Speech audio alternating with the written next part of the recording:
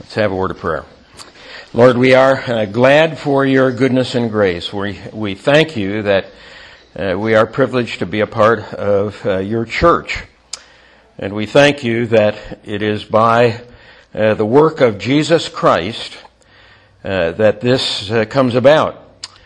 It's a wonder as we contemplate that fact, Father, and we thank you that you've been pleased to save us out of the world which is fallen, and to bring us into your church and to connect us with your Son, Jesus Christ. And we're thankful that it's on the basis of what He has done for us specifically. And so we praise you that this is the case. So as we're together this morning for a short time, we ask that you'd be pleased to bless and strengthen us.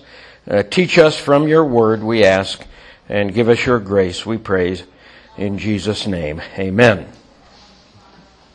Okay, just a little review as to where we've been.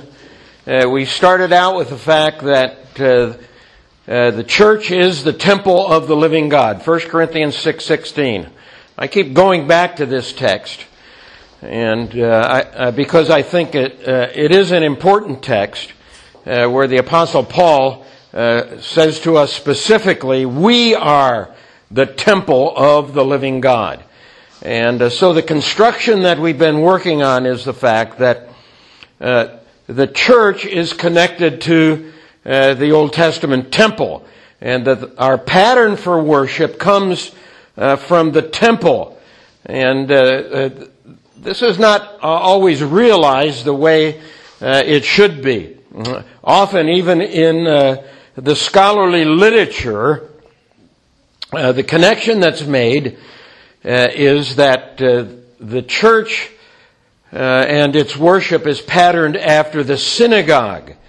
And last week we looked at that a little bit, and this is true in part, that some of the elements of worship come from the synagogue. The preaching of the word and prayer and certain blessings and benedictions come from the synagogue. Other elements of worship come from the temple, particularly the element of praise.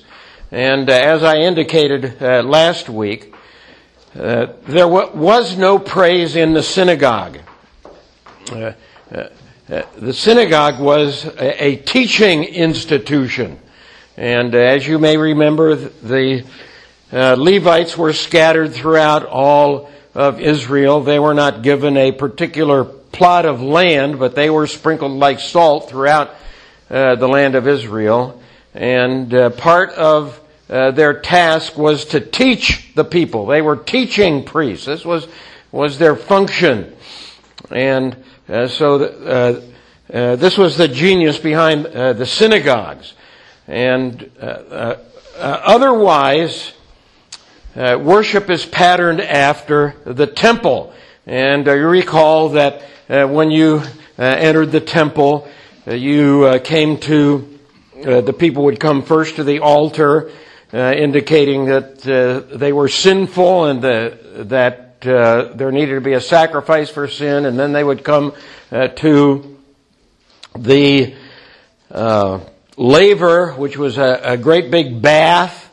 And as I've said before and say again, it's not a bath that people got into, but it's a bath from which water was drawn for cleansing ceremonies, and indicating that not only was there a need for a sacrifice for sin, but there needed to be cleansing from that sin. Sin needed to be paid for, but individuals need to be cleansed from sin. And then there was entrance into the holy place, and then into the most holy place. So there was a kind of a sequence. There was a way of approaching God, and the most holy place where the Ark of the Covenant was found was the earthly presentation of God's throne. So this was the earthly throne of God, and there was a systematic way of entering into God's presence.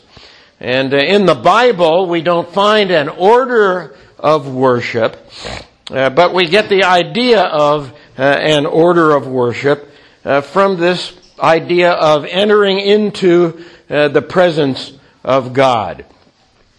And so several years ago, our synod had a committee on worship.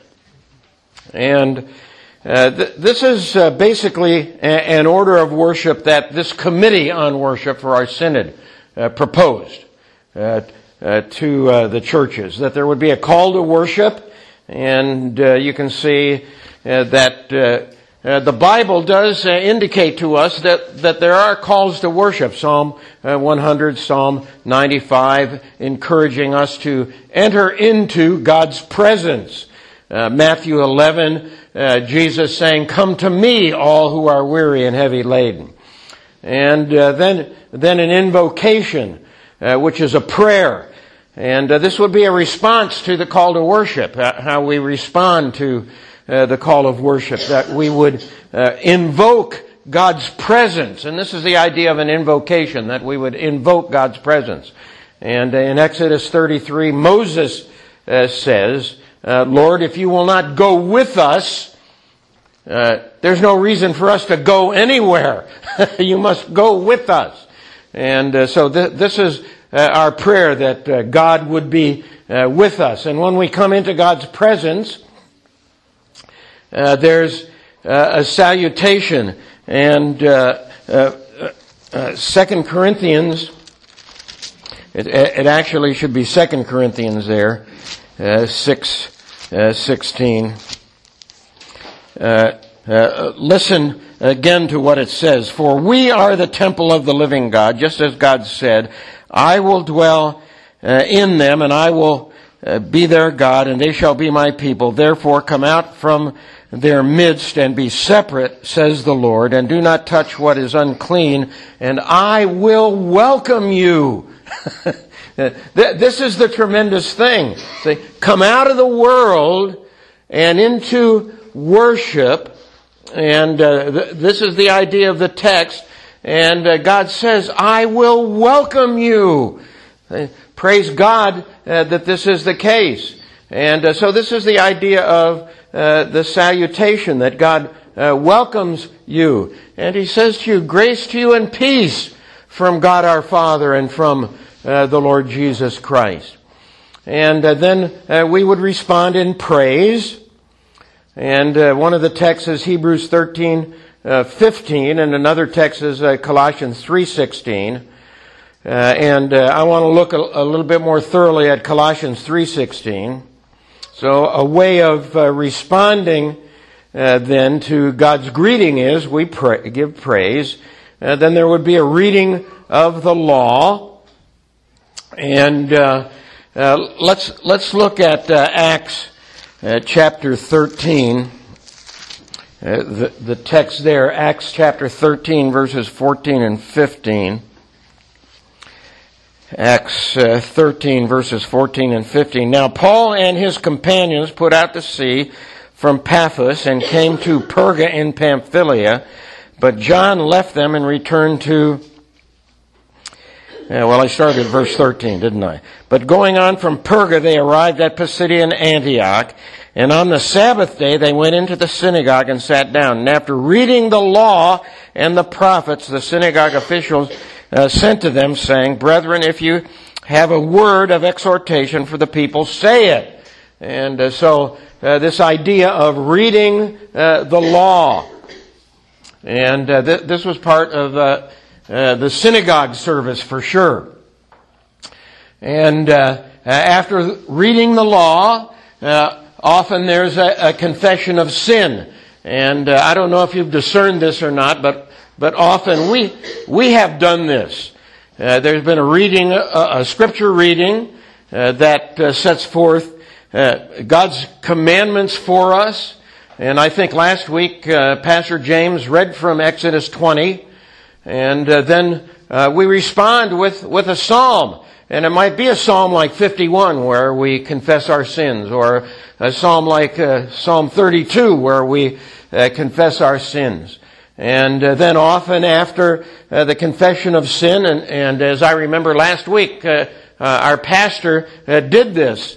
There's assurance of pardon that God says to you, if you do confess your sins, He is faithful and just to forgive you of all of your sins and to cleanse you from all unrighteousness.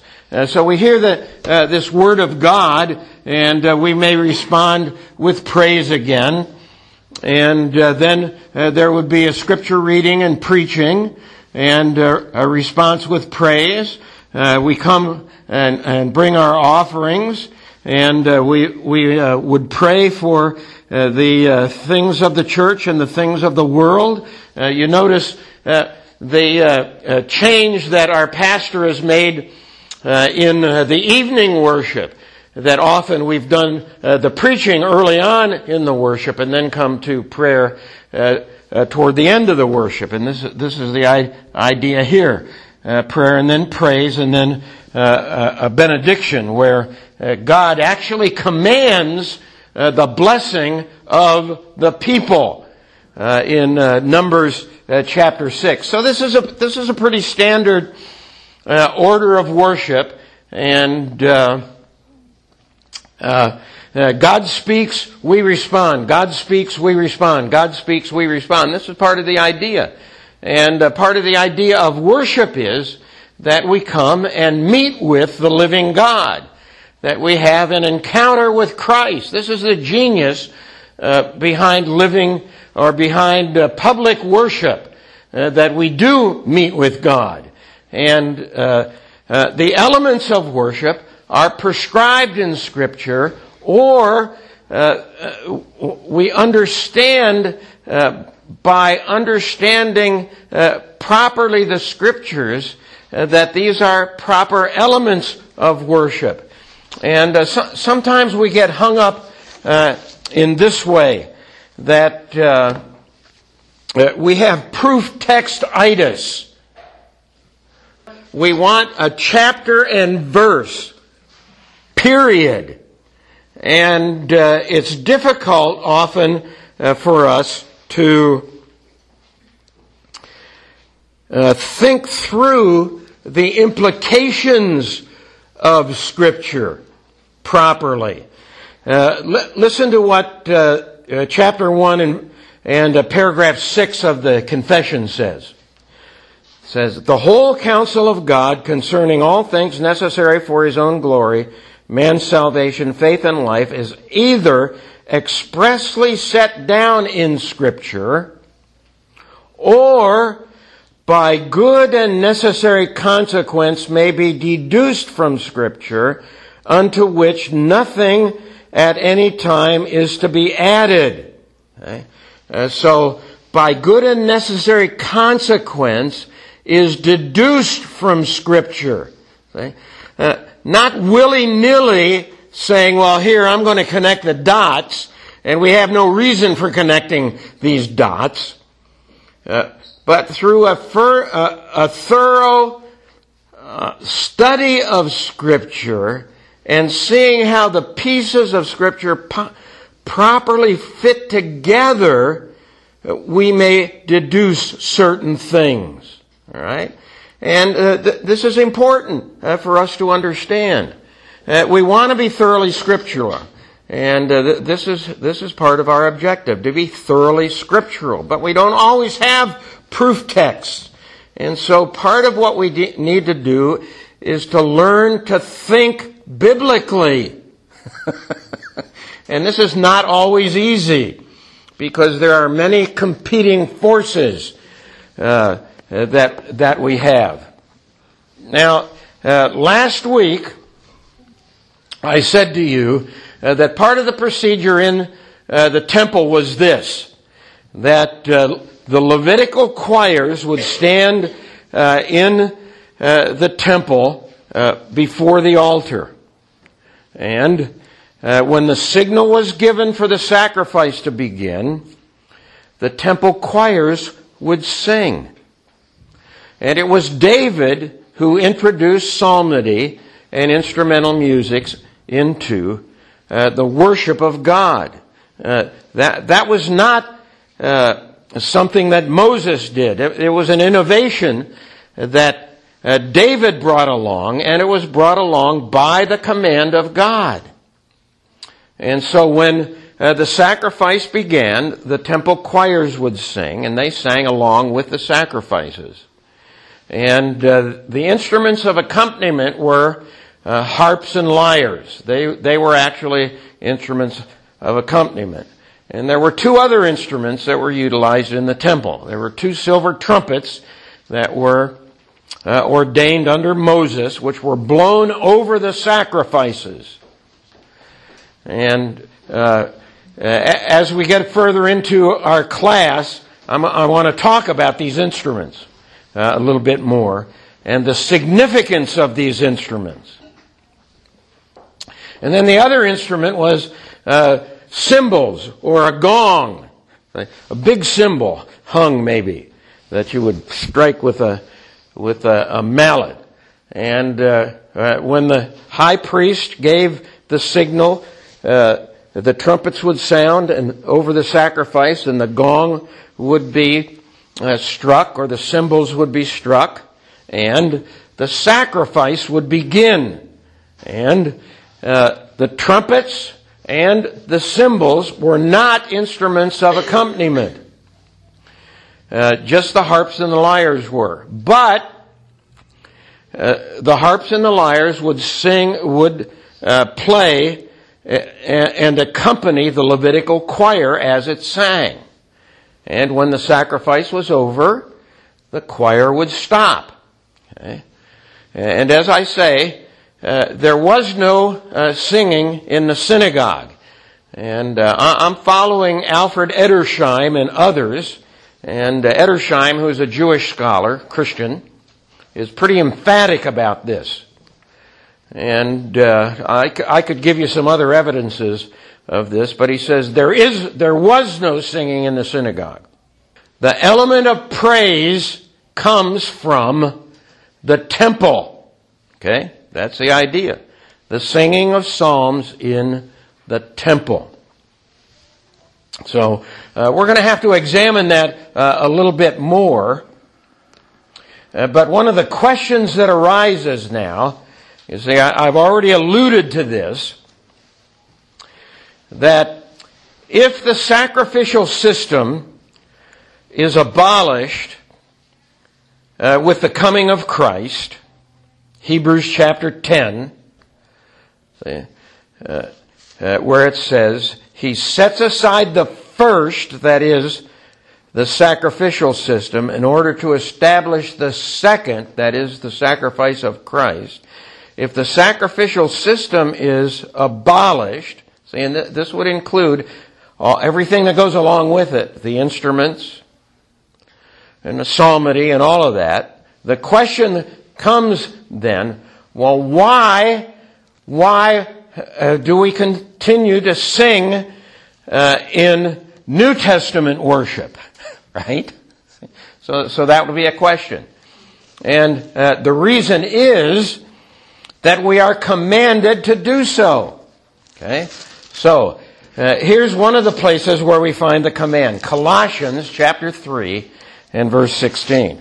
And so this is where I want to spend a little bit of time. Colossians 3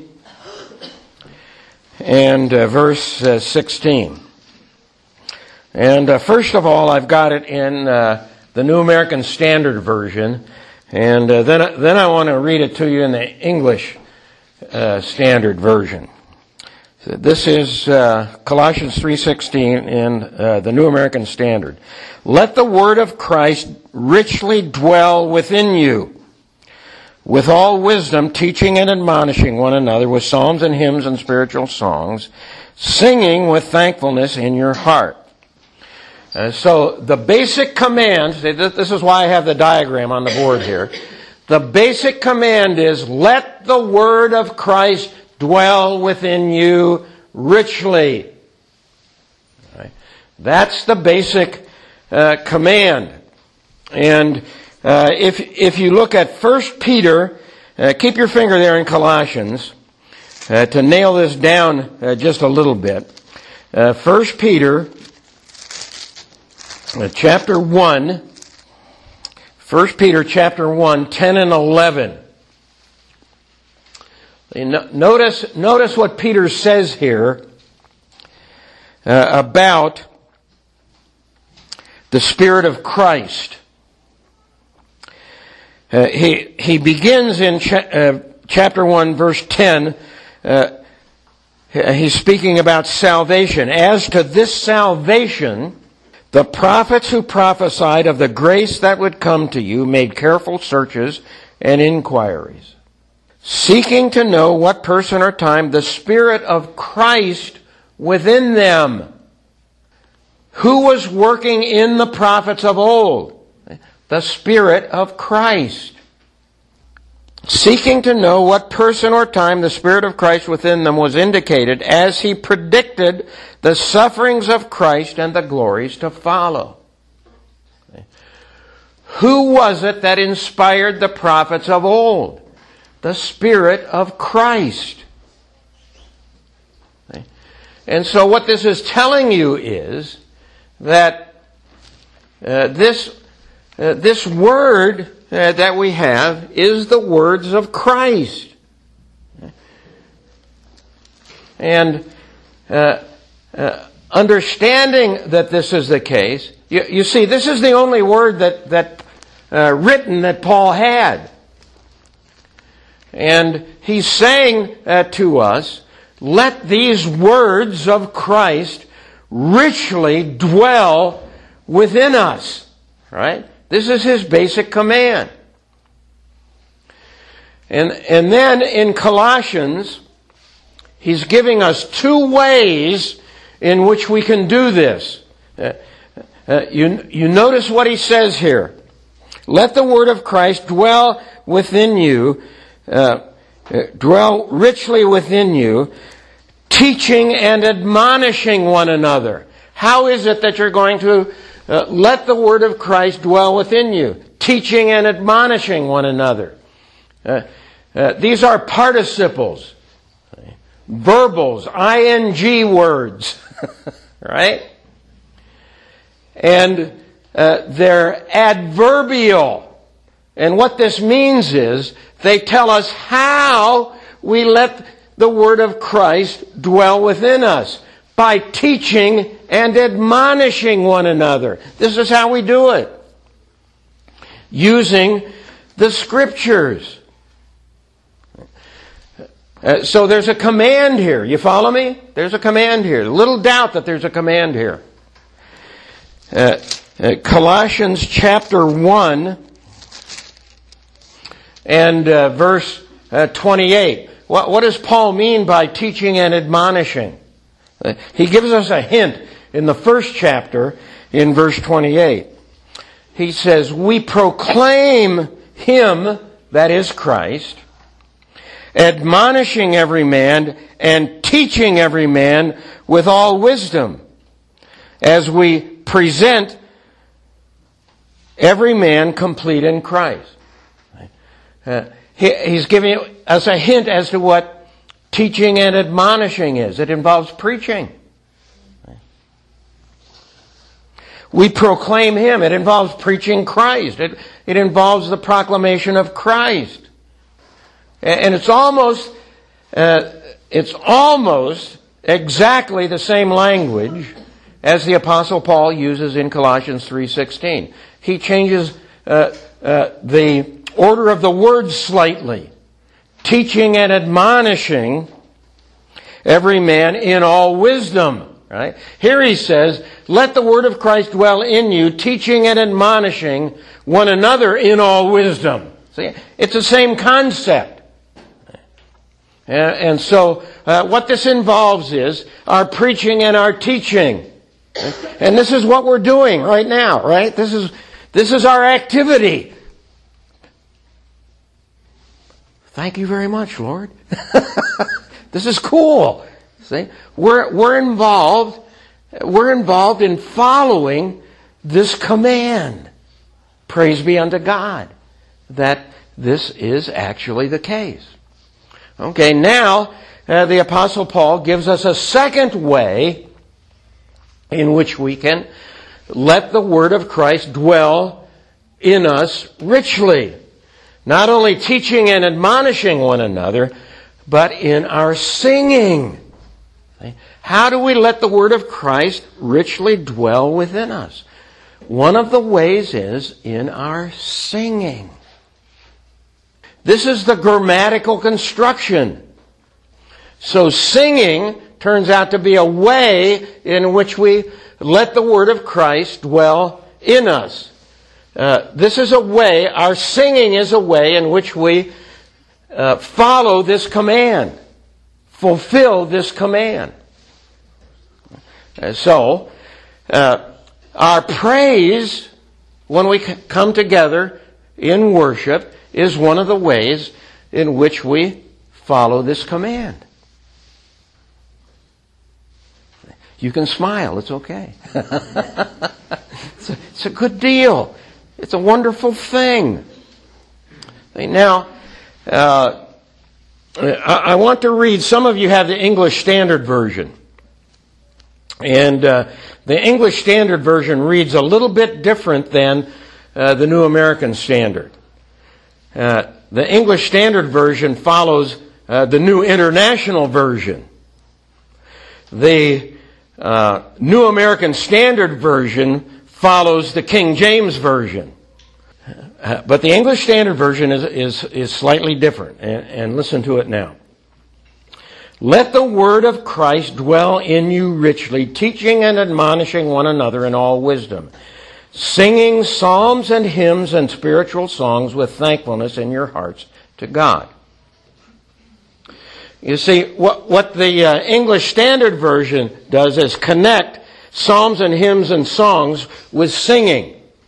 And in the original language, what's happening is, why there's a difference, is that the phrase psalms and hymns and spiritual songs is actually in between teaching and admonishing one another and singing. And so you have to make a decision as to where psalms and hymns and songs goes. Is it attached to singing, or is it attached to teaching and admonishing one another?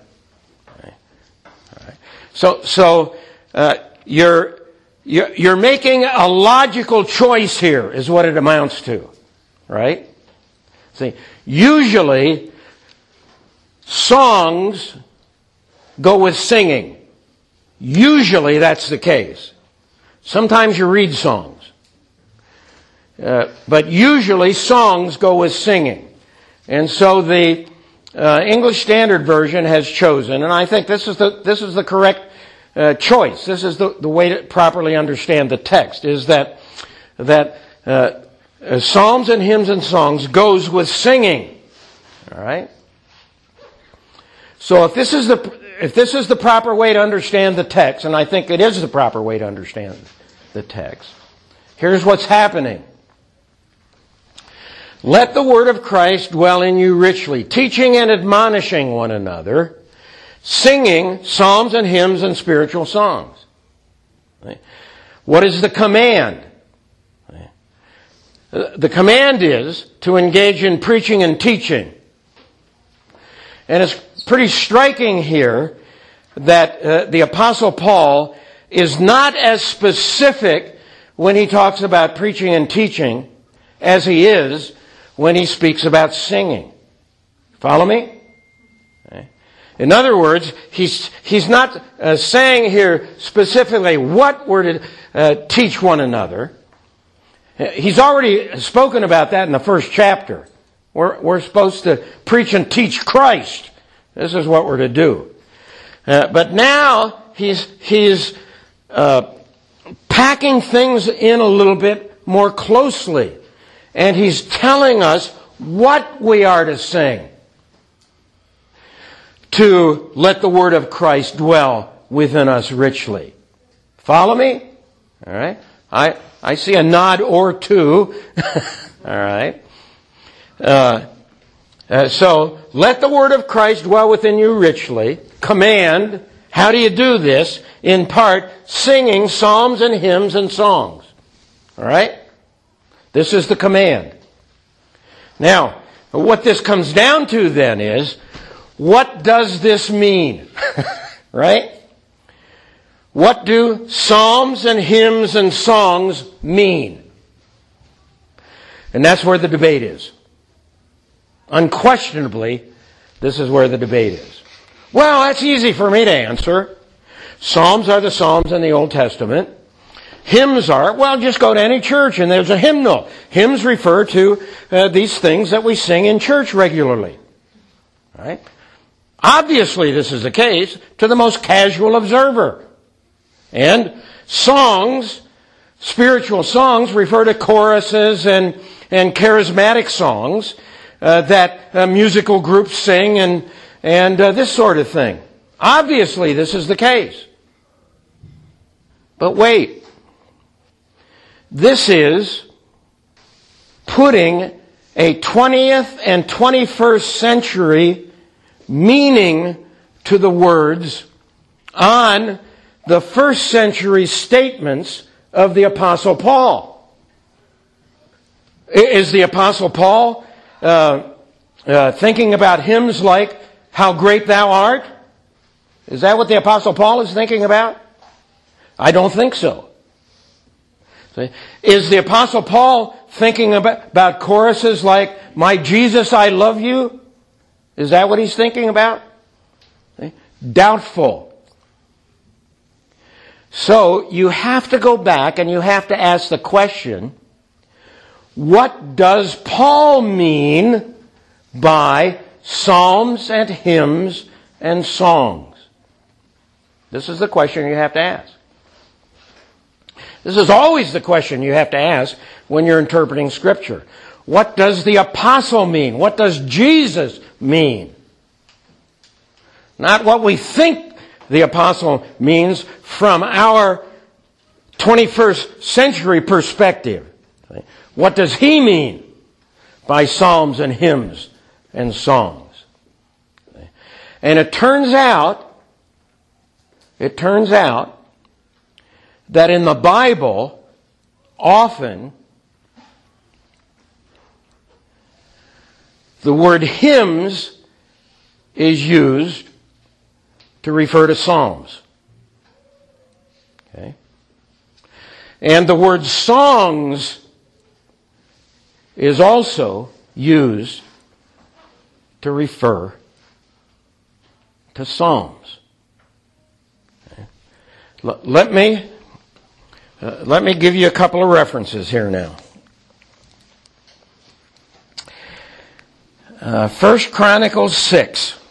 So you have to go back in the Old Testament. 1 Chronicles 6.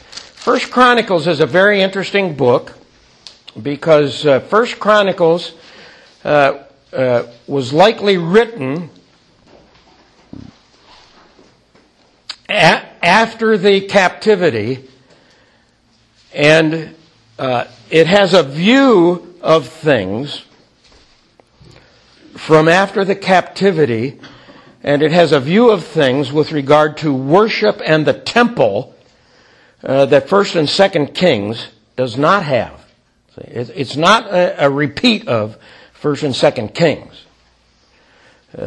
It has a different emphasis.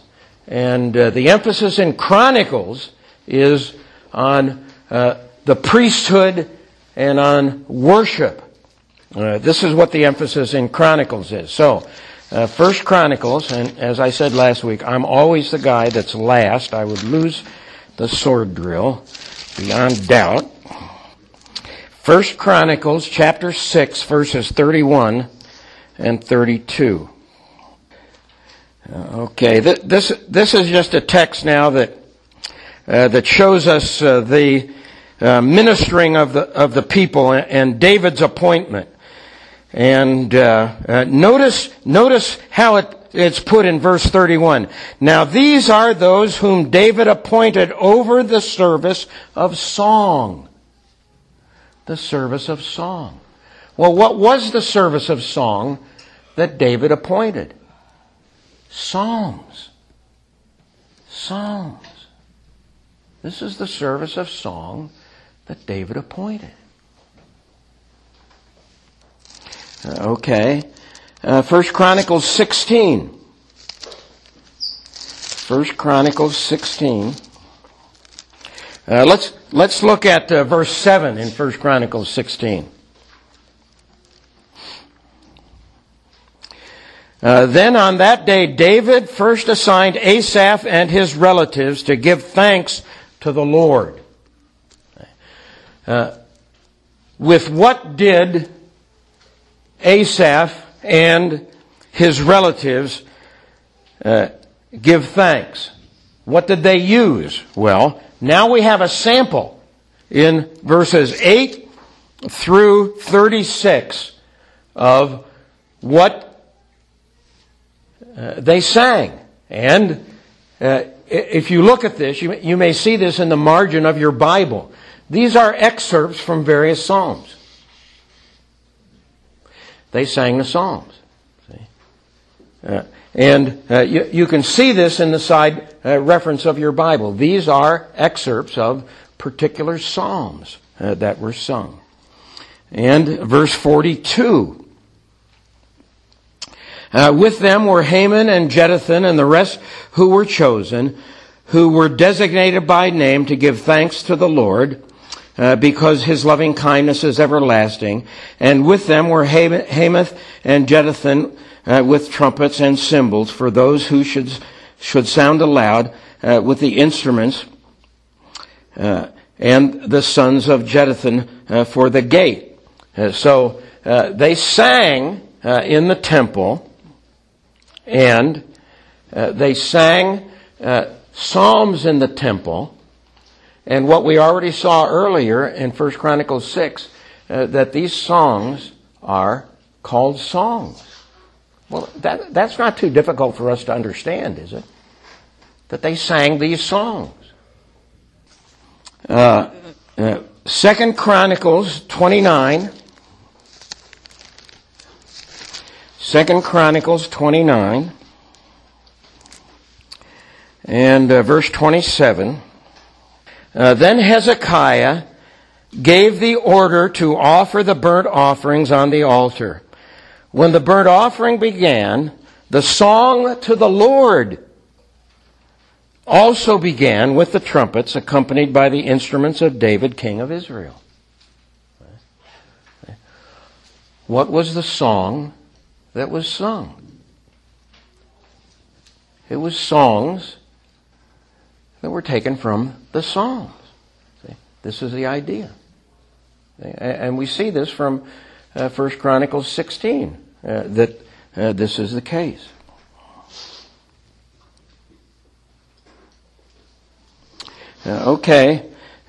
Nehemiah. Nehemiah chapter 12. Ezra, Nehemiah. Nehemiah chapter 12.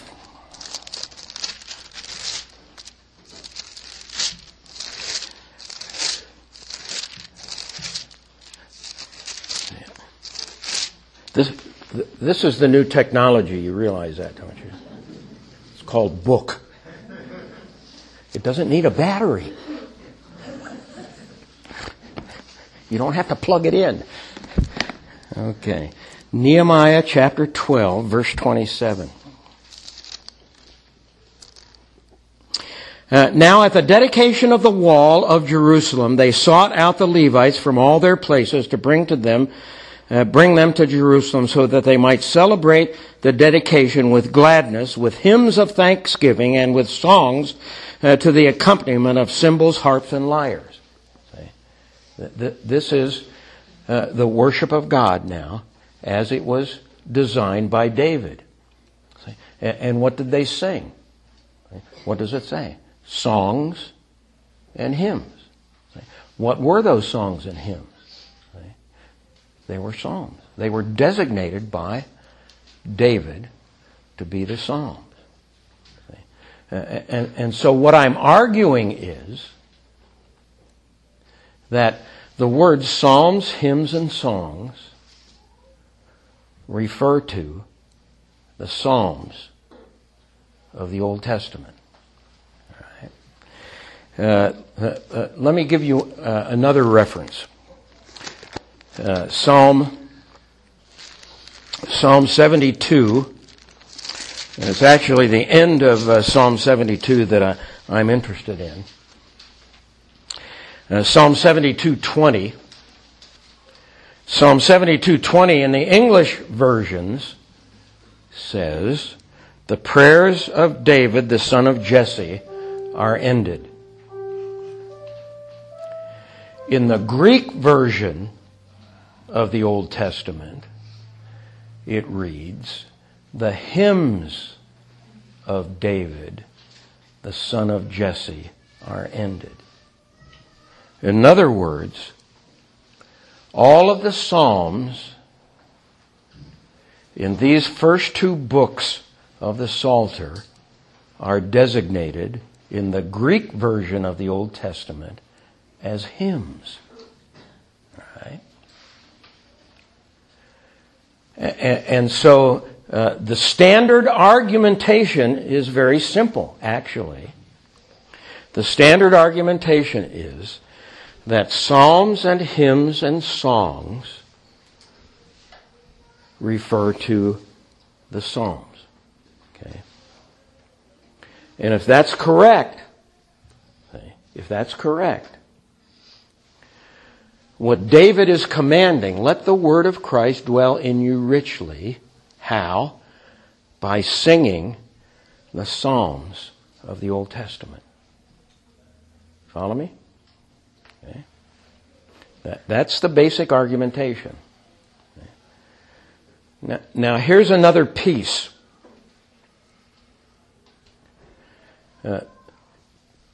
Grammatically, that's helpful. This construction here, three nouns put together with two connectives, and, psalms and hymns and songs, is what's called an hendiatris. Don't you love it? Don't you love it? Hendiatris, which means three words connected with and, referring to one thing. Three words referring to one thing. Here's another example of the hendiatris. John 14:6. John 14:6.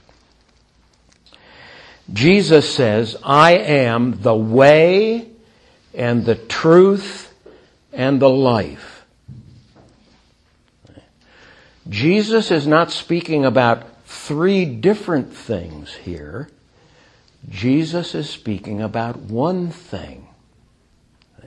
The way into heaven. He says to the disciples, "You know the way." Thomas comes back and says, "But we don't know the way." And Jesus responds by saying, "I am the way and the truth and the life. No one comes to the Father but through me." Jesus is saying to the disciples, "I am the true and living way to the Father." He's not talking about three different things here. He's talking about one thing. That's the idea of the construction. And this is the idea of the construction here.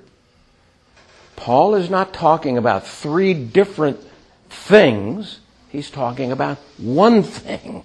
He's talking about the Psalms of the Old Testament. Now, I read you a little piece from the confession earlier. And I said to you, we have proof textitis. Show me the proof text. And it's not always that easy to show the proof text. We have to begin to think biblically. And this interpretation is the interpretation that has been held for centuries.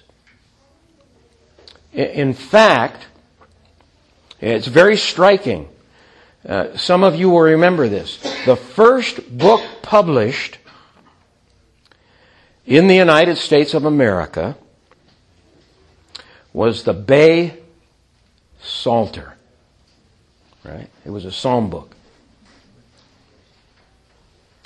And guess what text appeared on the title sheet of that first book that was printed in the United States of America? Colossians 3:16, and Ephesians 5:19, the companion verse. What did those folks believe? That the psalms and hymns and songs that Paul talks about referred to the Psalms of the Old Testament. And if this is the proper exegesis of the text, Paul is commanding us to sing the Psalms. Okay? That's the command. Okay. More to come. Let's have a word of prayer. Lord, you're good to us in every respect. Better to us than we deserve. And we pray, Father, that as we have the privilege of entering into your presence with thanksgiving and into your courts with praise, that we will let the word of Christ dwell richly within us, listening to the preaching of your word and singing from our hearts these psalms that you have been pleased to give us. Bless us to this end, that we might grow in your grace. We pray in the good name of Jesus Christ, the Lord. Amen.